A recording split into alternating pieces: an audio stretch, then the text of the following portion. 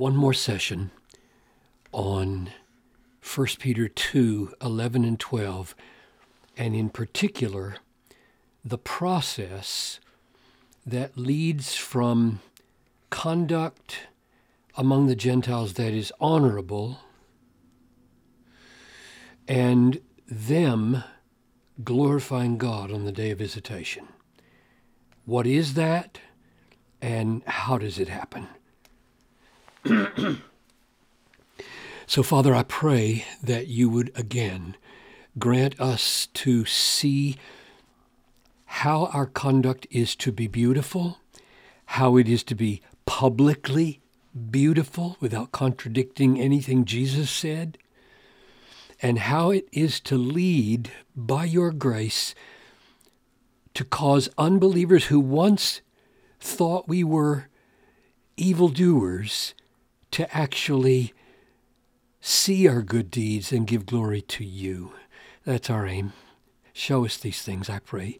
Make us this kind of people. I pray this in Jesus' name. Amen. Beloved, I urge you as sojourners and exiles to abstain from the passions of the flesh which wage war against your soul. Keep your conduct among the Gentiles honorable or beautiful. I think that's what the word signifies as well. So that when they speak against you as evildoers, they may see your good deeds and glorify God on the day of visitation. So let's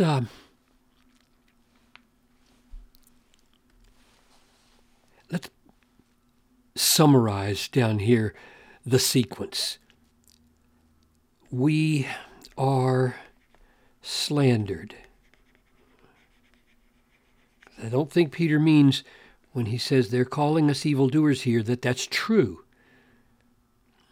We'll see that even more clearly. So we're slandered, and that should lead to we do more good deeds. And this is more than just avoiding lying and avoiding adultery and avoiding Sabbath breaking. This is positive, proactive engagement in a public way in doing good things for other people that even the world will, if God is gracious, recognize as good deeds.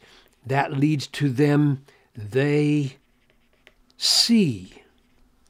So the slander is here. They're speaking against you as evildoers. The good deeds are here, and the seeing is here. Now, which leads to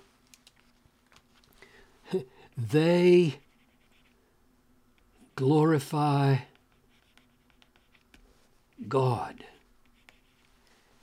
And in here are some steps that are not mentioned here, except the ones that are here, namely good deeds.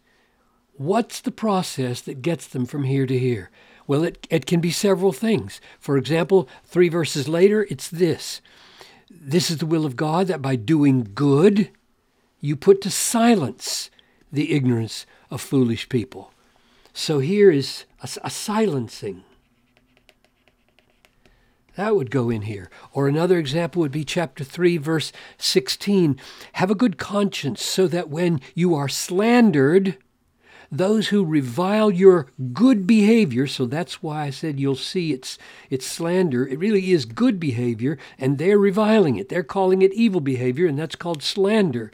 When they revile your good behavior in Christ, they may be put to shame. Oh, so somehow or other there's a breakthrough, and they cease slandering, and they recognize that they're wrong, and so shame can be in here. They're ashamed of what they've been saying. So they're silenced and they're shamed, but there's a key thing missing, and that would be this. Chapter 1, verse 3. Blessed be the God and Father of our Lord Jesus.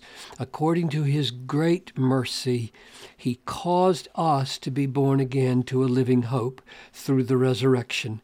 In other words, we were once just like all the other Gentiles. We were blind to this hope. God was unreal, mythological, boring. We had all kinds of slanders against God and his people. And God, in great mercy, caused us to be born again through the living and abiding word and the resurrection. And now we don't see things the same anymore. And that's what has to happen here. New birth. And so that's what Peter's hoping our good deeds will lead to. We do good deeds. They see them. And they're silenced, they're shamed, and by God's grace, they're open to the truth of the gospel, and they're brought to new birth and see things totally differently. God is now glorious and not foolish. And that happens, he says, on the day of visitation. What is that? Could be the second coming. There's a lot about the second coming in this book. Or it could be the day when God visits them to do this. Consider a couple of references. Here's Peter, that's another name for Peter, in Acts 15. And James is saying, Simeon has related how God first visited the Gentiles to take from them a people for his name. So he's saying Peter spoke about the visitation of God to the Gentiles. He's referring, I think, to Acts 10 in the story about Cornelius. God visited the house of Cornelius and took for himself from the Gentiles a people for his name. Or here's another example in Luke 1:68, where Zechariah is prophesying, and he says, this is John the Baptist's father, "Blessed be the Lord, the God of Israel, for he has visited and redeemed his people." And that's a reference to the coming of Jesus the first time. So the coming of Jesus to save sinners and the coming of Jesus again in the visitation of people like the Gentile Cornelius makes me think that probably Peter doesn't just mean on the day of the second coming when belief or no belief, everybody's going to bow and confess that Jesus is Lord. But this is Peter's hope that through our doing of good deeds, and they're seeing these good deeds, and that silencing them and bringing them to be ashamed of what they've been saying, and God showing up with great mercy in the new birth will cause them to join us. Let's jump back to verse 9 of chapter 2.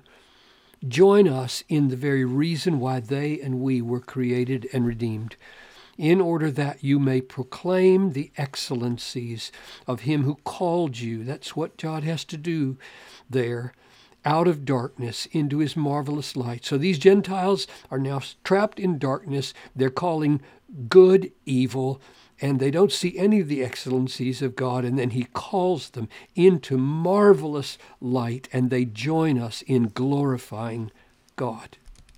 That's the goal of 1 Peter.